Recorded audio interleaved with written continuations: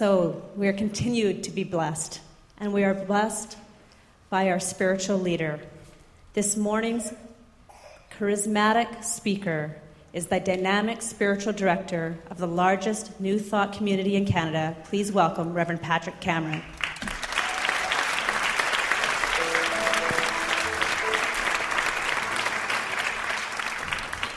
Thank you, Reverend Catherine. I brought my Amy Bishop CDs with me so I owe you $40. But believe me, there's nobody on this planet I'd rather owe $40. What happens is if I don't get them now, they're gone. So I got my two. Try and take them. All right. So what I'd like to invite you to do this morning, welcome, is as we go into our prayer and our song, we're going to switch it up a little bit this morning. I'm going to invite you to just do a short spiritual practice with me. And a couple things that I think are valuable. I spent a week in Seattle with 11 other ministers. Was invited there. I've been 3 times to this particular group. It's called the Ongoing Ministers Education. And 11 of the, 12, I was there too, of the fastest and most vibrant communities in North America were there. And we shared best practices, which was wonderful. And so the practice, I want to share a practice with you that we did this week. It's quite simple and beautiful, but I just thought, how lovely. And it's really about opening up to the present moment in a way that, in a doorway, in a portal of opportunity. So I'm going to invite you to, in a moment, close your eyes. But most of the exercise is about closing your eyes. So if you've already closed your eyes, please open them, because you're way ahead of me. But it's really the opportunity to, rather than my experience with closing my eyes, I usually slam them shut. When someone says, close your eyes, bang, I close my eyes. I'm going to invite you to close your eyes really slowly, as if your eyelids are heavy, and yet don't close them all the way. Let a sliver of light continue, so that you sort of lick through that haze. I'm going to invite you to just simply take your time to close your eyes now. And I'm going to time us for 90 seconds of silence while we hold that.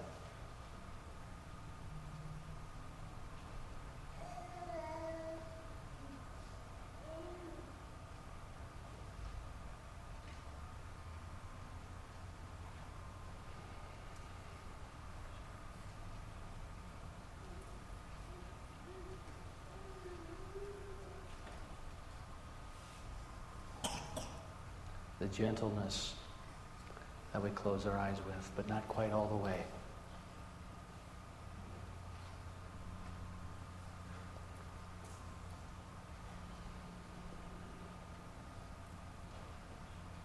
Notice your heartbeat.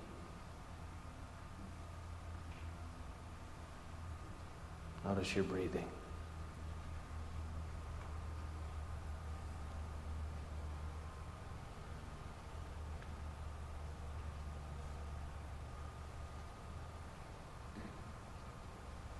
Notice the intelligence within this beautiful body temple that knows exactly what to do to sustain us.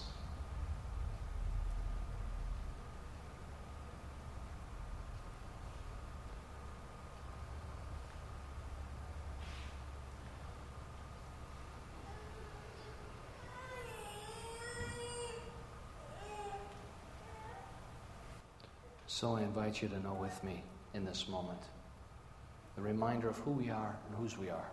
One life, one power. That life is perfect. That life is Spirit's life. That life is my life, your life, right here, right now. It always has been, it always will be. And so what is alive for you this day is right and perfect, whatever it may be. The beauty of this moment and this beauty of this opportunity is each moment, each thought, we get an opportunity to decide what meaning we give to it, whatever the thought is. And what I would suggest to you in this moment, all of it is God. In that I am consciousness, all of it is God. Everywhere I look, there's not a spot where God is not.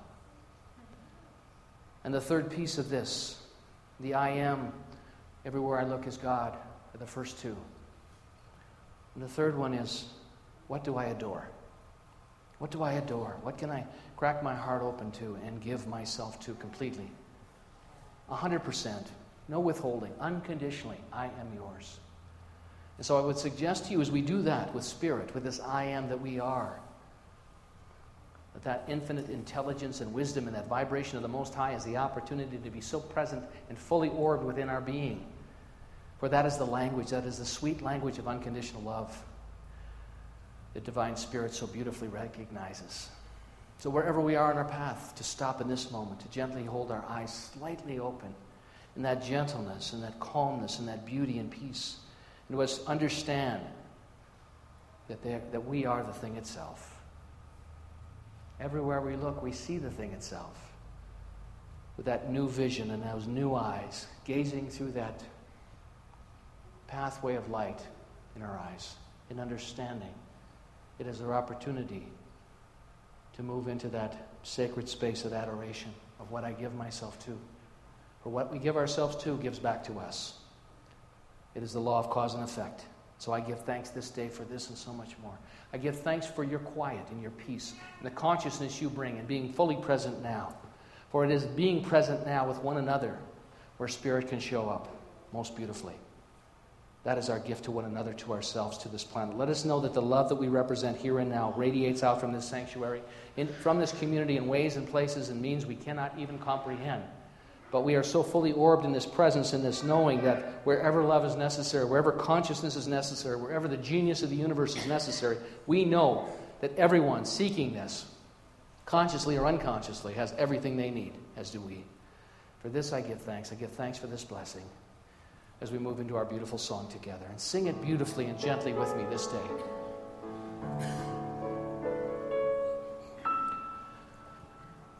In this very room,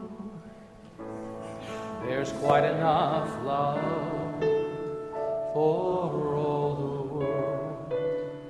And in this very room, there's quite enough joy for all the world.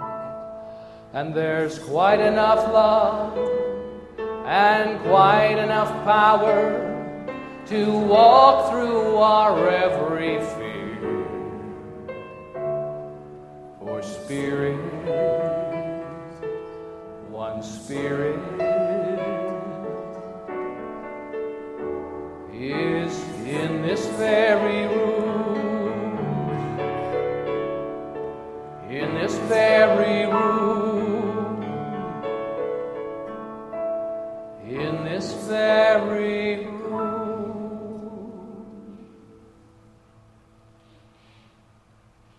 Having a God moment here. And you can open your eyes if you'd like.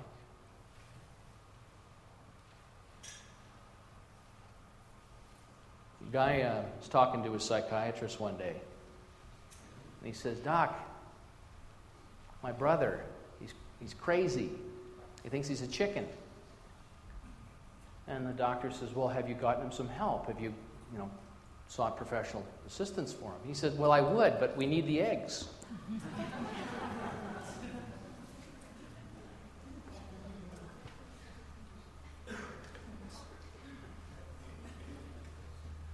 Well, we do need the eggs, don't we?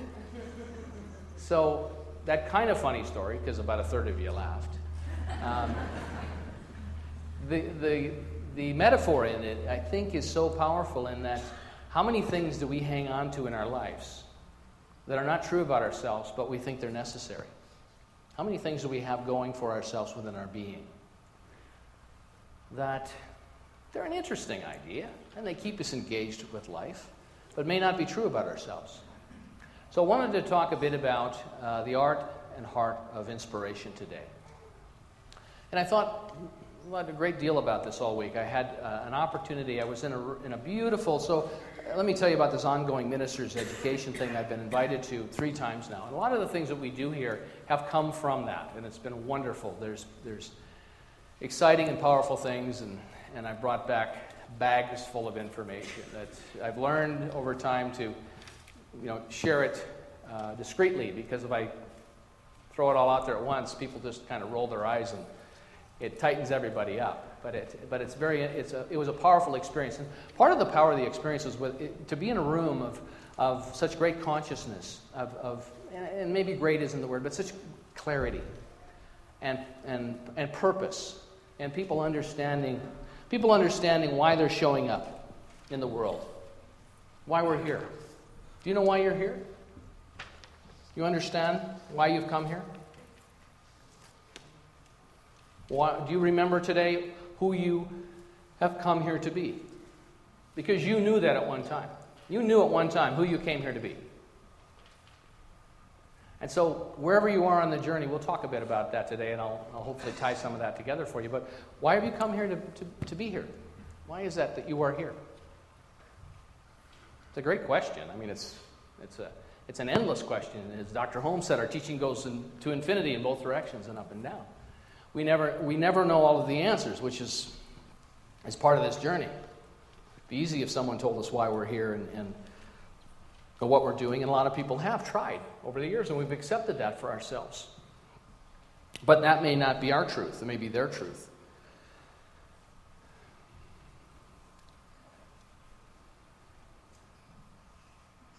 So today, whatever is alive for you today,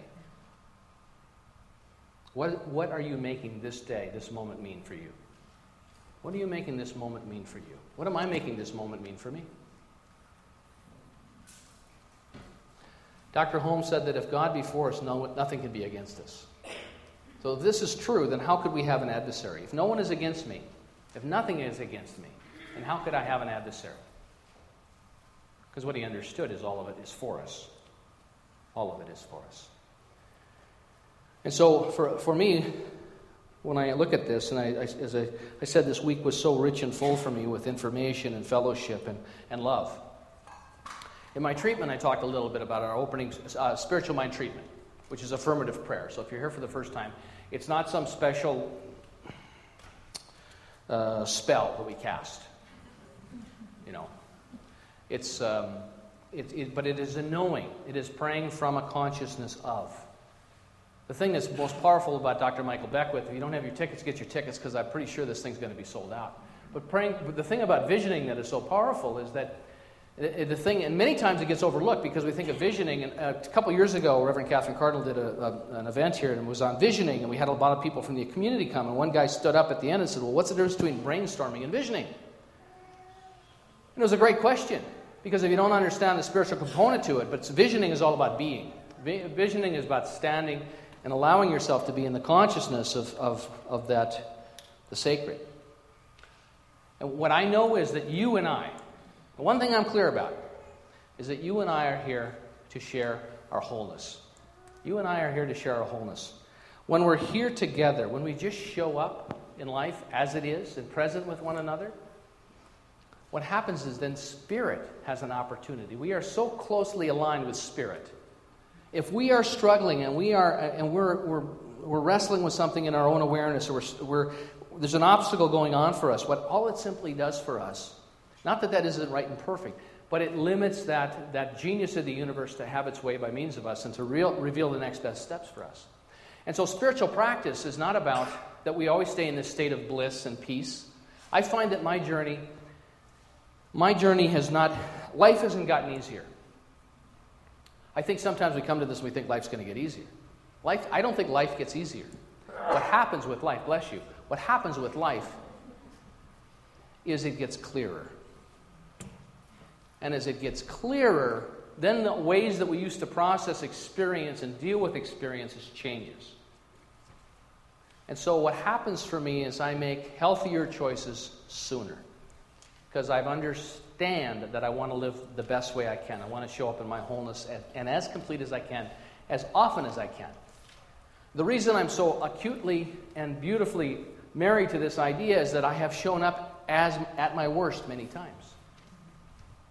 See, that's the great thing about showing up at your worst. The things that you are ashamed of, the things that embarrass you, the things that, as you look back over your life, you sort of, makes the hairs on the back of your neck stand up. Oh, I can't believe I did that. I can't believe I said that. But I did. And so what I understand with it is I take that experience and I realize, you know what, that's not how I want to show up. I want to show up as my best. I want to show up, and my best, I know, for me is not about doing more. It's about that state of being. That's why visioning is so important. And so there's three elements. Peter Russell talks about the three ways that we can interact with Spirit and the ideas. And I think they're three important ideas. And I think the first two we're really familiar with. The first one is that I am, the I am consciousness. There's one life. That life is God's life. That life is Spirit's life. That life is perfect. We claim it as our own right here and right now. That life is my life. And that's very powerful spiritual practice. And I continue to do it. I continue to do it and continue to do it and continue to do it because what it does is it brings me back to an awareness about the truth of my being despite what my life looks like. And it helps me live in the clarity that I long to experience. So one life, my life, your life.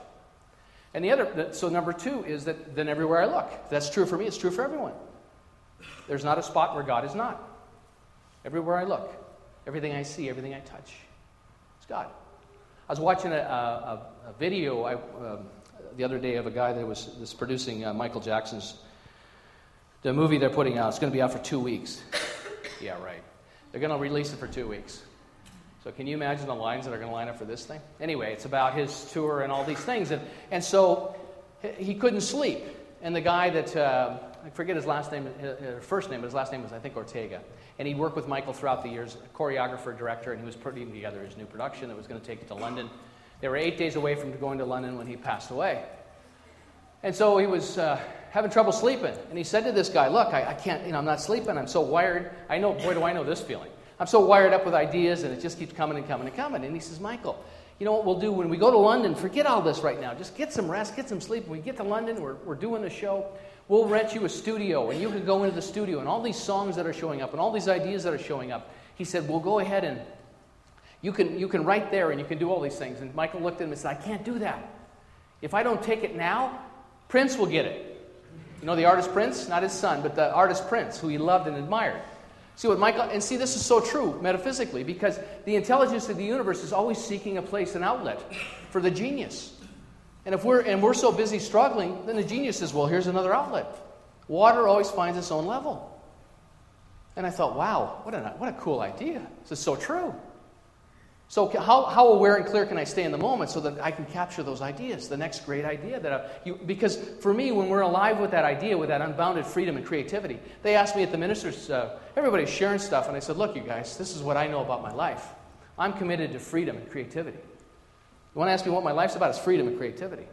And not unbounded, and not in a wild, crazy way, but in ways that are meaningful and powerful and wonderful. And so for me, everything in my life now does this support me in freedom and creativity? It includes my emotional state. It includes the things that I do throughout the day.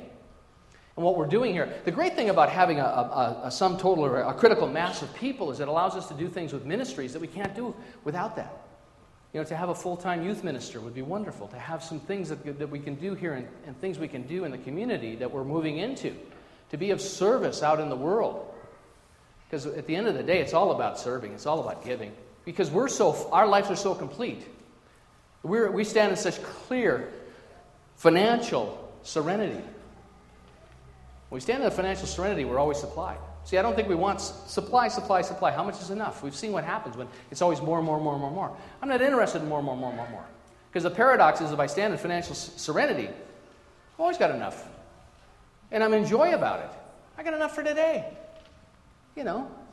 Today I got up and we had breakfast today. I only needed to do it one time. I didn't need 16 breakfasts there. Well, sometimes I feel like I could use 16 breakfasts. But the point being is for all of us is to stand in that serenity, stand in that groundedness, stand in the clarity. And then when we're present with ourselves, we can share with the world. We can give to the world, and that's what I want to do. I came away from that meeting and was just sitting in that room with such clear thinkers. And the great thing is, too, is that I realize that as ministers, as leaders of community, we all have the same challenges. Always have the same challenges. We started talking about, one of the things we ask our leadership here is to be very, very supportive financially. Everybody, if you're on leadership here, the expectation is to develop the activity of tithing, which is 10%. Which for many of these ministers, I hear them talking, that's just a starting point. It's just a starting point. And we've started to shift the culture here, and it's been uncomfortable. And I've watched it. And I watch people, and I keep an eye on it, because you can't be in leadership without investment. So you can't be in leadership here without investment. Investment is financial. And I get it so clearly, and I thought, wow, I remember why we started this again, because I was reminded, Kathy Ann Lewis, somebody said to her, Kathy Ann, I understand that you bring in everybody at the end of the year, and they also have to show you their W-2 form. And Kathy Ann Lewis says, what? And they said, well, that's the rumor. He said, no. But the Kathy Ann is so diligent. Now, this is a woman with a membership of 3,000 people. An amazing budget. And the reason I bring this up is because Emmett Fox said that we give financially to where the greatest good can be expressed in the world. And I love that. Give to where the greatest good can be expressed in the world. I thought, wow. So then I thought, well, what do you do? Because you have people that are like, well, I give to the March of Dimes and I give the United Way. And Kathy Ann said, what I do with my people, I sit down and we pray. We pray on it. Because if your leadership is restricted, if you want to be in leadership and you're restricted financially, that's just the flow of life. That's just fear. To do the treatment work. And I thought, what a great idea. Affirmative prayer. Never would have thought of that. Affirmative prayer. Because we want to live in the freedom. We want to live in the creativity. All of us, not just me. To live in the freedom and to have the skills and to have the clarity when things show up, we can move through them with the grace and the ease and the knowing. And that's a beautiful thing about life. That's a beautiful thing about playing small. That's a beautiful thing about showing up at your worst. I got nothing I can't give. Oh my gosh, what a great place to start. But I came away and I thought, wow, we all have the same challenges. Because you love people. But when you're called to a bigger idea, when you know that the planet needs this teaching like never before, and to share it in ways that are practical and powerful, we don't have to go convert anyone. We can just say to people, do you remember why you decided to show up here? Because you knew at one point in time. And if they say, I don't, then you can say, well, let's start there. Why did we show up here? What meaning am I giving to my life this day? And for me, that's an inspiration to go and to spend time with these beautiful people. People that I love and admire, and they pour their hearts out, and they ask for prayer support. I got there the first day. I had this pain in the base of my thumb for about 3 months. And I thought it was this, and I thought it was that. And it has persisted. And so I got there, and I said to Dr. Ken Gordon at the Kelowna Center, he was there, and Moira Fox and myself were the 3 ministers invited from the international centers. The rest were from the United Centers. We're doing this reintegration.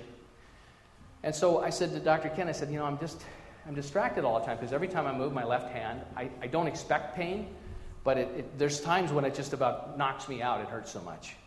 And he said, oh, okay. And so I got up the next day, and I didn't notice, and, I'm getting ready to go to the meeting, and he says, how's your hand? And I said, it's pain-free. He goes, yeah, I've been praying for you. He said, I didn't think you'd mind. I thought, what a novel idea. Spiritual mind treatment. He said, yeah. And it has felt 100 times better since I've come home.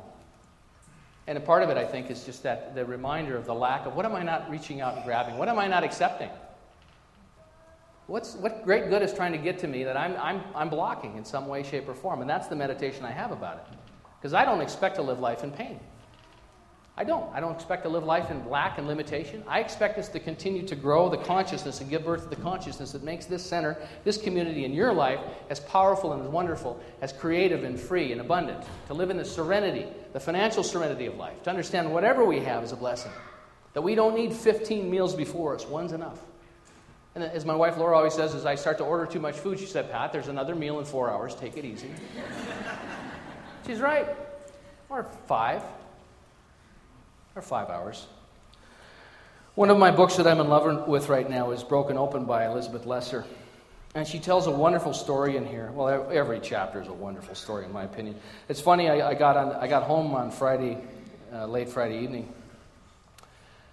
And I told Laura, because usually I measure my success of my trips by what I forget to take with me, and then I have to buy it when I'm there, and what I leave. And so I got off the plane, and I said, I did pretty good, honey. I left my razor, the shave cream, and the shampoo in the shower as I was leaving the hotel, which is pretty good for me. That's not too expensive. But I had taken my Broken Open, which is all dog-eared and marked and highlighted, and I put it in the pocket in front of me on the plane. So somebody's reading it somewhere right now, I'm sure. I tied it back to the universe. But Elizabeth Lesser was one of the founders of the Omega Institute. And she's got a chapter in here on page 258 called For Hugo. And the story is, I think, a beautiful story about inspiration, about why we're here, why we've shown up. And Hugo is a 10-year-old boy. She gets a phone call from a friend of hers, and she finds out that Hugo's this 10-year-old boy, and he's been diagnosed with leukemia. And so she knows his stepmom really well and knows the dad, and he knows the whole family. And so it's a very small town that she lives in, and everybody knows everybody's business, which is good most of the time. So anyway, she meets some friends of hers at a restaurant, local restaurant, and they're having dinner. And the woman that she's meeting, Maria, has written a book. Her daughter died at the age of 4. And Maria wrote a book called Hannah's Gift. Her daughter Hannah passed away from cancer, and it sort of became a Bible for people that have gone through this experience. And so Maria's talking to her about Hugo and the family. And they're in the restaurant, and all of a sudden they look across the room, and here at a long table sits Hugo, his mom and dad, and the kids. And she says, Maria, oh my gosh, there they are. Because they're talking about this, and they're concerned, because they care. And so Maria says, we'll go over there. And Elizabeth says, what am I going to do? What am I going to do if I go over there? And she said, you don't have to do anything. Just show up. And she said, oh, okay. So isn't it nice to have the coaching, the healthy coaching in our lives when we don't know, when we're not clear? And so she walks over and she sees Hugo. And she says, Hugo, what are you thinking about? And Hugo, this 10-year-old boy, we just find out that afternoon he's got to go through this chemotherapy. He says, I don't want to think about anything. Elizabeth says, children don't project far into the future, nor do they dwell in the distant past. And tonight he didn't want to think about being sick or the fact that his family was scared or that his life was suddenly different. I tried to chat with him about his dance recital, because Hugo's a dancer, which he would now miss, and about school and friends. Hugo, who is a talented dancer with a passion for any form of movement, from ballet to hip-hop, normally would have wanted to talk about his dance class. So I stopped talking, and I just sat there with my arm around him. And I did what Maria told me to do. I just showed up. Just showed up for this guy. Because so many times we think we're going to fix it.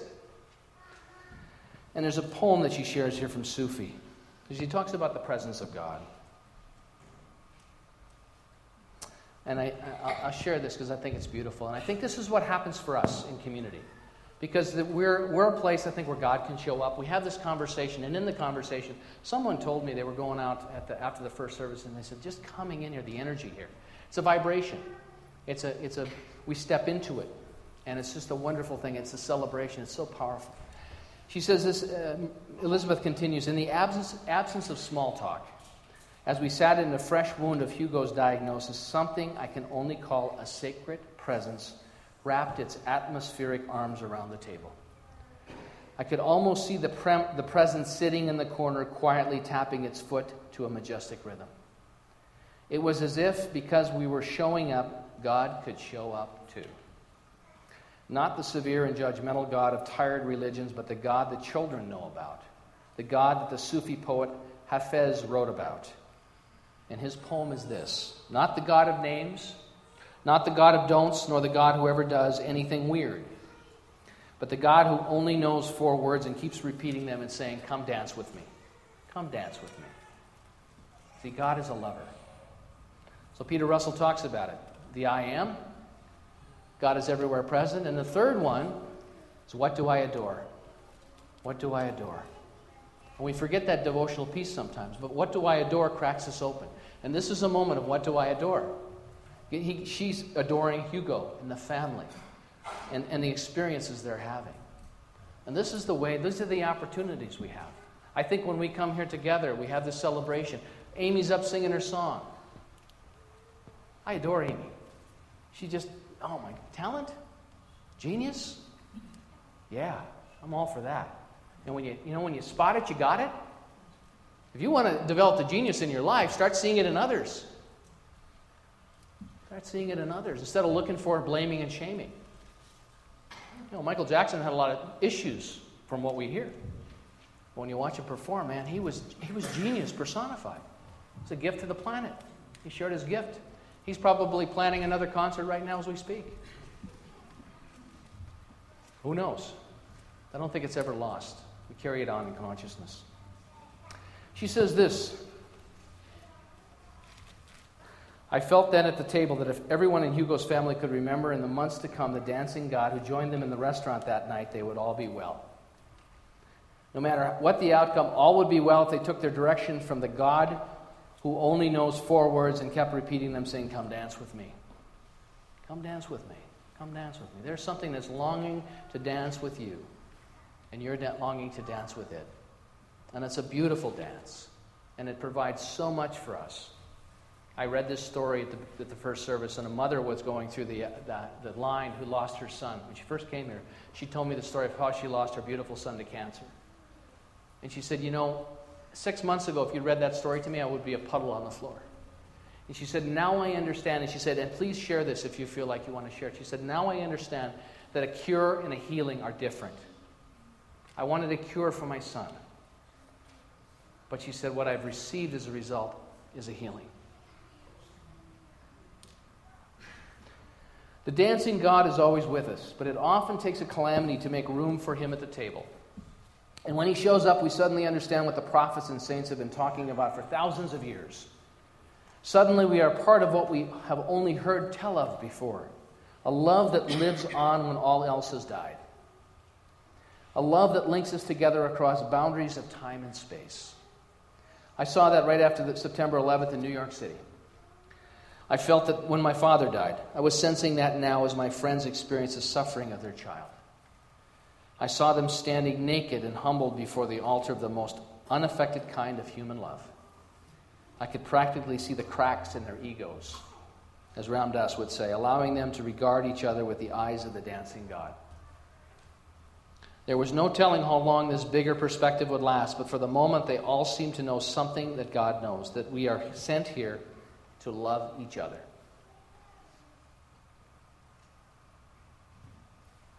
To love each other and to help each other.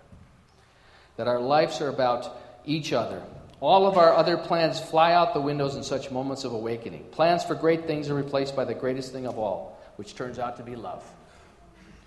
It is in its simplest, most tender, most personal form.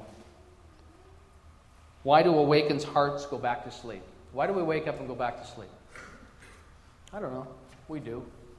I've done that. You wake up, forget. For a while after September 11th, it seemed that New Yorkers would never lose their generosity and kindness. After my father died, I felt nothing but gratitude for the people closest to me. And that night in the restaurant, the sweetness of the connection among all those in Hugo's family was so palpable that we could have scooped it up and served it as a cosmic aphrodisiac to the whole room. After one bite, there would be no doubt as the purpose of life. We stop messing around and we get down to the business of loving each other. And what's the healthiest form of love? As I said earlier, I don't think life gets easier, but it gets clearer. It gets clearer. And when we're clearer, then we spend less and less time pining and puling about the conditions of our life and realize there's something for me to know here. I mean, I've been doing this for over 20 years. I've got this blinding pain in my left hand that I've been treating for every day. And I expect it to go away, and then all of a sudden it jumps up and bites me again. It took me 3 months, and I didn't even ask for it, for someone to finally say, I've been praying for you. I didn't think you'd mind. I thought, wow, if I'm forgetting this, and I do this for a living, how often might you forget it? For us, the teaching we have and the tools that we have are life transformational. And so for you to understand who you are and what your purpose is. So what is your purpose? Do you remember why you showed up here?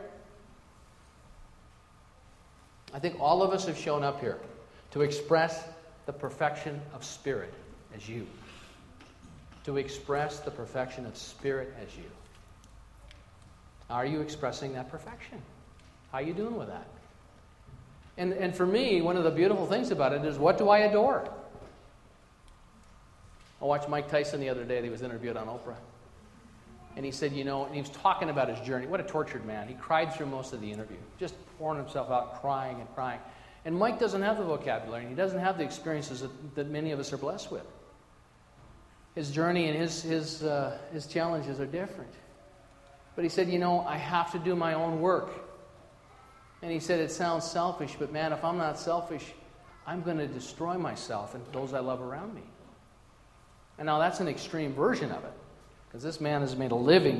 His I am, the meaning that he gave to his life, he said, I knew that when I was in the ring, I was a god. I wasn't the god, but I was the god warrior, there to destroy. That was what my life was about. So Mike found something to give meaning to his life. I don't think it's a very big idea, a very idea that is in alignment with Spirit, but it's an example of whatever we decide, Spirit says yes. It can do no other thing because it is based on a law. It's not arbitrary and capricious. It's not an anthropomorphic God, a man on a white cloud. It is this presence. It is a vibration. It is everywhere present. It is in and through and as all of us. And that is why the I am is so powerful, because that I am statement moves aside the cloud of that, and we can stand in it with greater clarity. And then another great practice is to see it everywhere. To see it everywhere. It's so easy to see it in children. And when we see it everywhere, to adore it. To adore it. But if we're unable to adore ourselves, we can't adore another person. In another chapter in this book, Elizabeth Lesser talks about her in a section called The Shaman Lover, and she talks about the dissolving of her first marriage and how she mourned that because she knew she would never bring the same innocence to a relationship. But that fantasy she had was not real. It was not grounded in wholeness. And she'd gotten into this relationship with another man that woke her up. Her shaman lover, she called it. And she knew at some point in time she had to dump them both. She had to leave both of them because neither one of them was based in wholeness and in truth. And so at the end of that chapter, she talks about, may you, in your next relationship, wherever you are, in an old relationship with someone that you're in relationship, have been in relationship with, or a new relationship, may it be that two people that are whole come together. Maybe two people that are grounded in truth, that are so committed to truth. Because when you're committed to the truth of your being, there's a vibrancy there, there's a resonance there that is powerful and wonderful. But if you're both playing and hiding from one another, then that's what you're going to do. And Spirit says yes to that as well. But to continue to do the work, to continue to clarify consciousness, and to show up as two whole, complete people who love the truth more than anything else, the truth of our being. And see, when we're in that state, when we're in that awareness, then we bring our completeness to it. We bring our wholeness to it. Then we can just sit with one another around one another's arms around us. Say, I'm here for you. Just show up. That's what great practitioners do. You're in a room with a practitioner, you're asking for prayer support, and they're praying for 15 minutes, and they're dripping sweat at the end of it. You might want to find a different practitioner. It is a knowing and a clarity, grounded in the truth of being. And then when you bring that wholeness, Spirit can show up. That's what all the great avatars have shown and demonstrated. Jesus, he stood in that awareness. He stood in that clarity of being. He understood the perfection. His oneness, God is everywhere present, and I adore you. His love, his unconditional love for all. But he showed up so full of it. He showed up so... Elizabeth Lesser says this about her experience in this relationship that broke her open. She said, I decided at that moment when I left my marriage and I left this individual because it was toxic, but he came along at a time when I needed to be broken open. She said, I decided then my commitment to my life was that I would transform fear into openness. I would transform blame into responsibility. I would transform hubris, which means pride. In ancient Greek, hubris was the number one sin. Pride. This egoic sense of self about life. This hubris, I would transform it to humility. The paradox is when we're humble to it, see, it requires an opening up. It requires humility. And it's paradoxical because you stand in that humbleness and you welcome it and say, Spirit, whatever there is for me to become in this moment, I'm available to that. And the wonderful thing is that we are filled with the ideas and the vibration and the motivation and the opportunities and the teachers and the guides and the mentors and the examples that allow us to move forward. That was what I was doing in this room with 11 other ministers. It was like, wow, what a gift. I kept saying over and over, what a gift to be here and to hear this information and to have this experience with these people that have made such a difference on the planet. And to be invited. It was just like, it was amazing. Elizabeth said, I want to trade my shame, my embarrassment at being human for the kind of wisdom that makes for a happy, kind, and courageous life. We've all been through that. But we can trade all those things in. We can trade them all in right now. And those tools are, once again, the I am. One life, God's life, perfect, my life. Everywhere I look, everything I see, every person, everywhere I look, that's the emanation of God. However perfect or imperfect it looks to me. But to call that forth in one another, that's being a practical mystic. You know, the stories I've heard of the teacher Jesus, he hung out with the lowest of the low. Because they understood him. They were probably cracked open. They had no lower to go. You know, in the 12-step program, they talk about hitting rock bottom. Sometimes they haven't hit rock bottom yet. So those folks probably had hit rock bottom. They were teachable. They were open. They weren't so full of information in their own sense of being, the hubris of their being, that they were permeable. And then what do you adore? What do you adore? Are you adoring something? Did you get up this morning and say, what will I be inspired by? And do you adore that? I adore clarity. I adore health. I adore abundance. I adore the laughter, the joy. I think I just think life is just so much, it's so sweet to find the laughter, to find the joy wherever we are. And to just live that. And when God says, come dance with me, to do the dance. To do the dance. Amy's going to do it. Are you going to do the same song? We're going to get up and dance here in a moment. But you know, I look out, I have to tell you, I look at the faces. I talked about this now for 2 hours this morning. I've been thinking about it for a week. And there's not a place I look that I don't adore you. And in the healthiest and groundedness of truth that I can be. Adore you. You're beautiful people that continue to do the work and to ask the hard questions and to go through the experiences of life to be shaped and molded. You haven't given up. And if you've given up or you're taking a break, that's okay too. We've all done that. I've tried to quit many times. I have. I want to go back to sleep. I was so much happier when I was asleep. I could go golfing every weekend. 36 holes. The same hook and slice over and over again. As we closed our eyes, we came together this day. The thing I love about that exercise is the gentleness of it. You know, in the past, when people say, close my eyes, slam them shut. And then the facilitator will say, take a deep breath. And I'm ready for meditation now. How we do one thing is how we do everything. What we bring to it and what we give meaning to. So what are you giving meaning to in your life? Because you get to call the shots. You are the director and the producer and the actor in your own movie. You know? You are. I am. What's it going to be?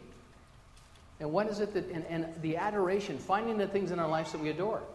And you may decide you're adoring something. You may decide that your brother does believe he's a chicken and you need the eggs. There may be a more interesting idea that you can start to adore and fall in love with. And that is the evolution of consciousness. That's the new grooves that we lay down in consciousness within our own brain. I mean, we study this now. Going to see Daniel Pink tonight, the guy that wrote A Whole New Mind. Excited about it. It's a whole new mind. It's an opportunity every day to step up and be powerful and wonderful and to live in the freedom and live in the creativity. And then whatever shows up, to use that powerfully and wonderfully. As I said, you know, you don't know your best until you've been your worst. You don't know about blame so that you can step into responsibility. So if you've done blame and you got that mastered, fantastic. Now it's about taking responsibility for your life. Because you're responsible. I'm responsible. And that's a great thing. That's the dominion. That's the freedom we've been given. We're not stuck anywhere. I can give meaning to whatever I decide to give meaning to. And it's powerful. It's wonderful. It's beautiful. So it is.